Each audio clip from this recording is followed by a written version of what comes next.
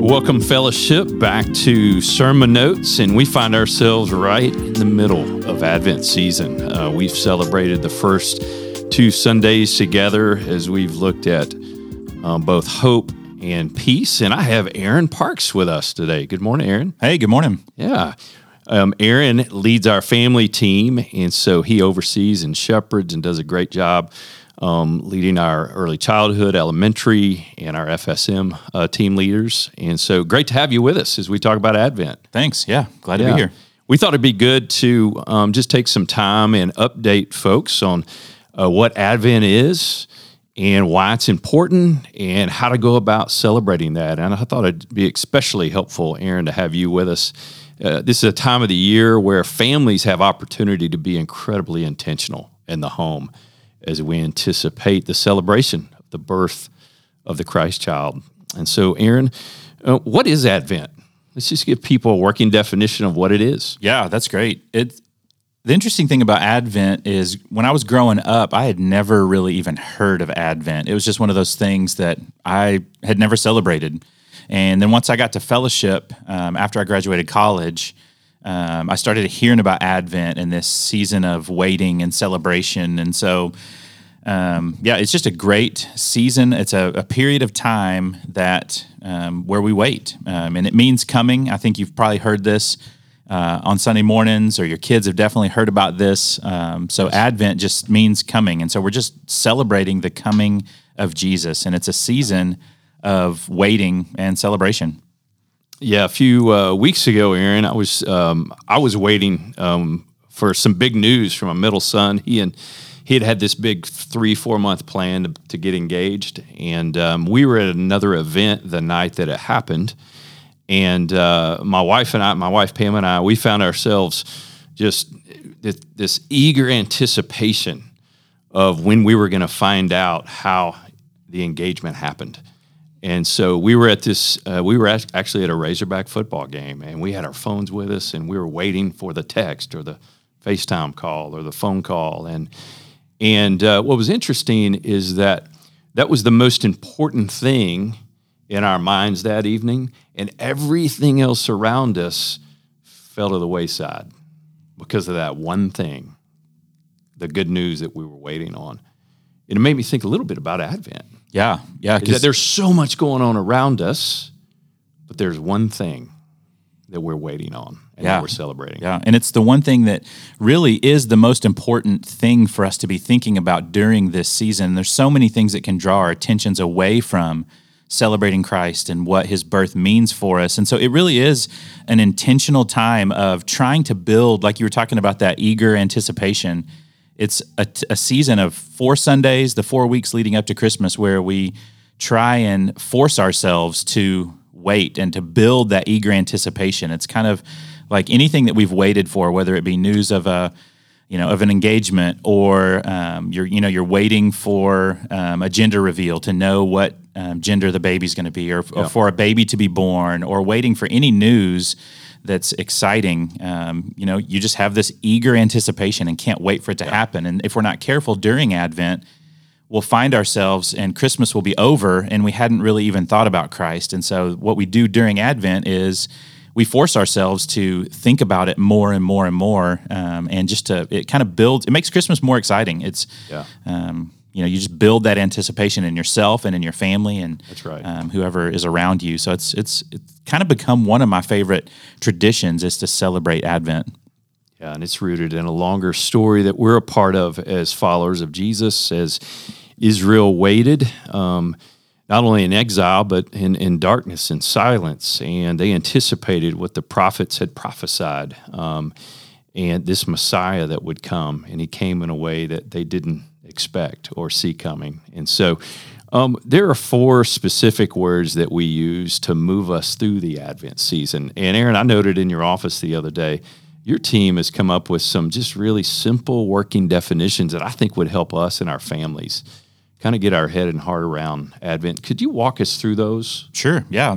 As we were talking about hope, peace, joy, and love, kind of the 4 kind of pillars of Advent, the things that we talk about each week that point our hearts toward Christ, we were realizing that those words are really hard to define for kids. We were trying to figure out how would we help a kindergartner or how would we help a sixth grader understand what these things really mean and kind of the depth of each of these. And so it's kind of a tough thing to understand. So we just worked really hard to try and come up with definitions that can help them see that and really understand that. And so for hope, as we were talking about that, we decided that that's waiting with eager expectation for what God has promised. And so we see, as we connect with, like you said, all those people, the Israelites for a long time, and just the believers that have gone before us, the way that they've waited, as we enter into a season of waiting, it helps us identify with them and helps us understand that we're a part of the family of faith. And so those who have gone before us, we're just continuing to wait with eager expectation for what God has promised. And so our waiting looks different. Yeah. We're waiting for him to come back, but we're still waiting. And so that's right. Yeah. Well, and I like the key phrase there is something that God has promised. Mm-hmm. Yeah. And so our hope is in something that is certain. Yes. Not in something that might happen or is wishful thinking. Yeah.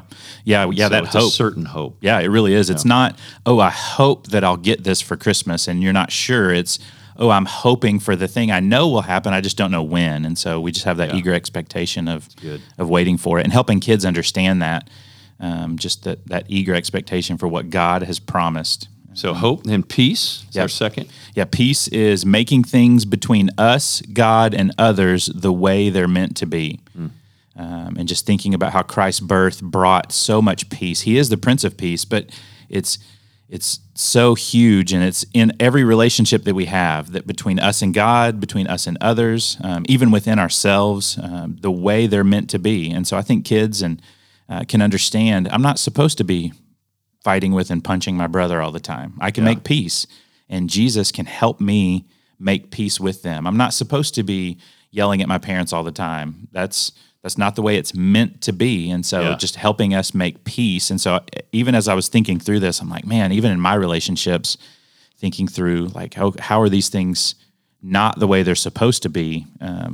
It's challenging to me to even think through this. So that's peace. Yeah, so hope, peace, and then joy. Yeah, joy is delighting in what God has done and continues to do. And so we just wanted to make sure that they understood that we're delighting and our joy really comes in what God has done.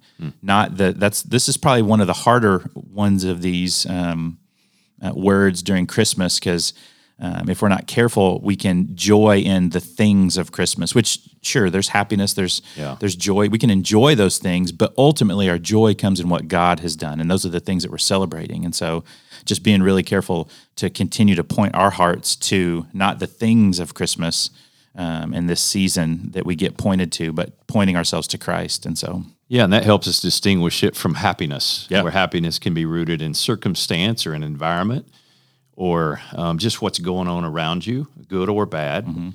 Joy has this more deep-rooted sense that God is working something. Yeah. He can be trusted. And then finally, love. Yeah, love is just caring for others the way God cares for us. And so that was a tough one to determine or to kind of define, because that's a huge word. There's so many words in Greek for love. We've got love. And so trying to narrow that down, but basically we just said, hey, caring for others the way God cares for us. That's a way that we can show love. That's evidence of our love. And so just trying to help make it a little more tangible for families and for kids. So, well, Aaron, you guys have a great resource. You have an Advent family devotional guide that you've provided us, and we've actually partnered with other churches in them using this material as well. Yeah.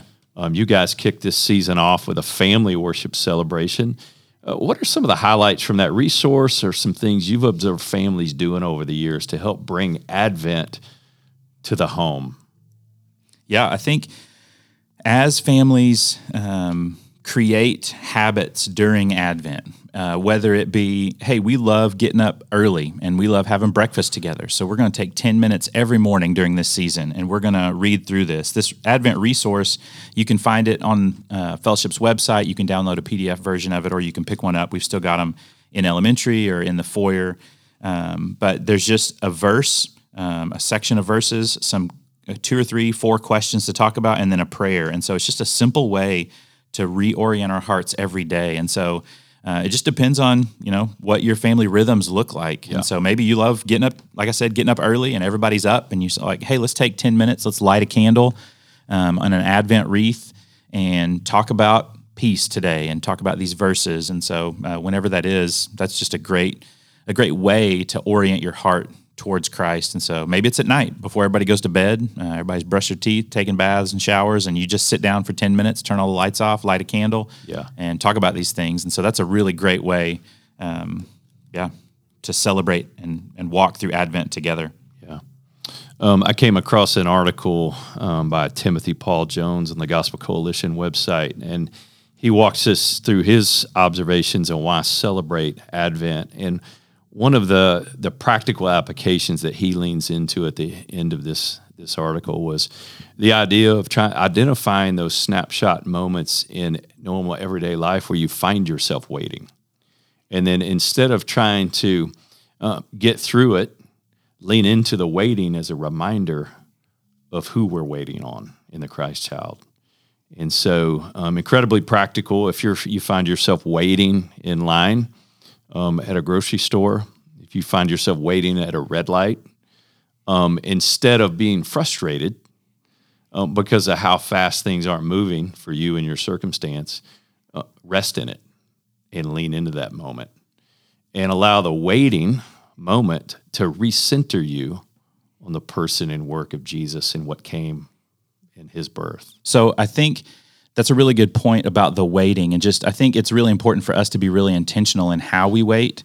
Because for me, so often I'll end up, if I have 5 or 10 minutes, I'll grab my phone and just kind of mindlessly fill that time. Yeah. But I think if we're celebrating this Advent and intentionally and mindfully saying, okay, when I have those moments, I'm going to redeem that time. And maybe you make a list of, hey, what can I do during this 5 or 10 minutes? Maybe it is to send an encouraging text and to bring, hope or peace or joy to someone. Or maybe it's, hey, I'm going to read this verse. I'm going to write it on a note card and keep it in my pocket. And I'm going to pull this out and read this verse all throughout this day or whatever that is. But just something that orients our heart towards Christ instead of our default. And so that's one of the things I love about Advent is I feel like it pulls us out of our typical kind of cultural calendar or rhythm for this time and this kind of consumption during this time. It pulls us out of that and reorients us on something a little different, more towards Christ. And so whatever that looks like for you, that's however you connect with God. Maybe you say, hey, I just need to go outside for that 5 or 10 minutes because I connect with God a ton outside. And so you're just going outside and waiting and just enjoying God in that moment. So, whatever that looks like. If you need some resources, you can subscribe to our Advent devotionals if you haven't already, if you're listening right now. And you can use that 5-minute window. Maybe if you're at the doctor's office or you're waiting at the revenue office, and you can read through that devotional. We also you can we've read them, and you can listen to them being read. And so that's a way to fill that time as well and make it productive or redeem it, as you've stated, Aaron. Well, this is a great season in the life of our church, and I appreciate your time with us, Aaron, and painting some vision and a picture of Advent for us. For those of you that are listening and are accustomed to hearing us every week, this is just a summary podcast of all things Advent, and so we'll be off for the next few weeks, and then at the beginning of the year, we're excited about 2023.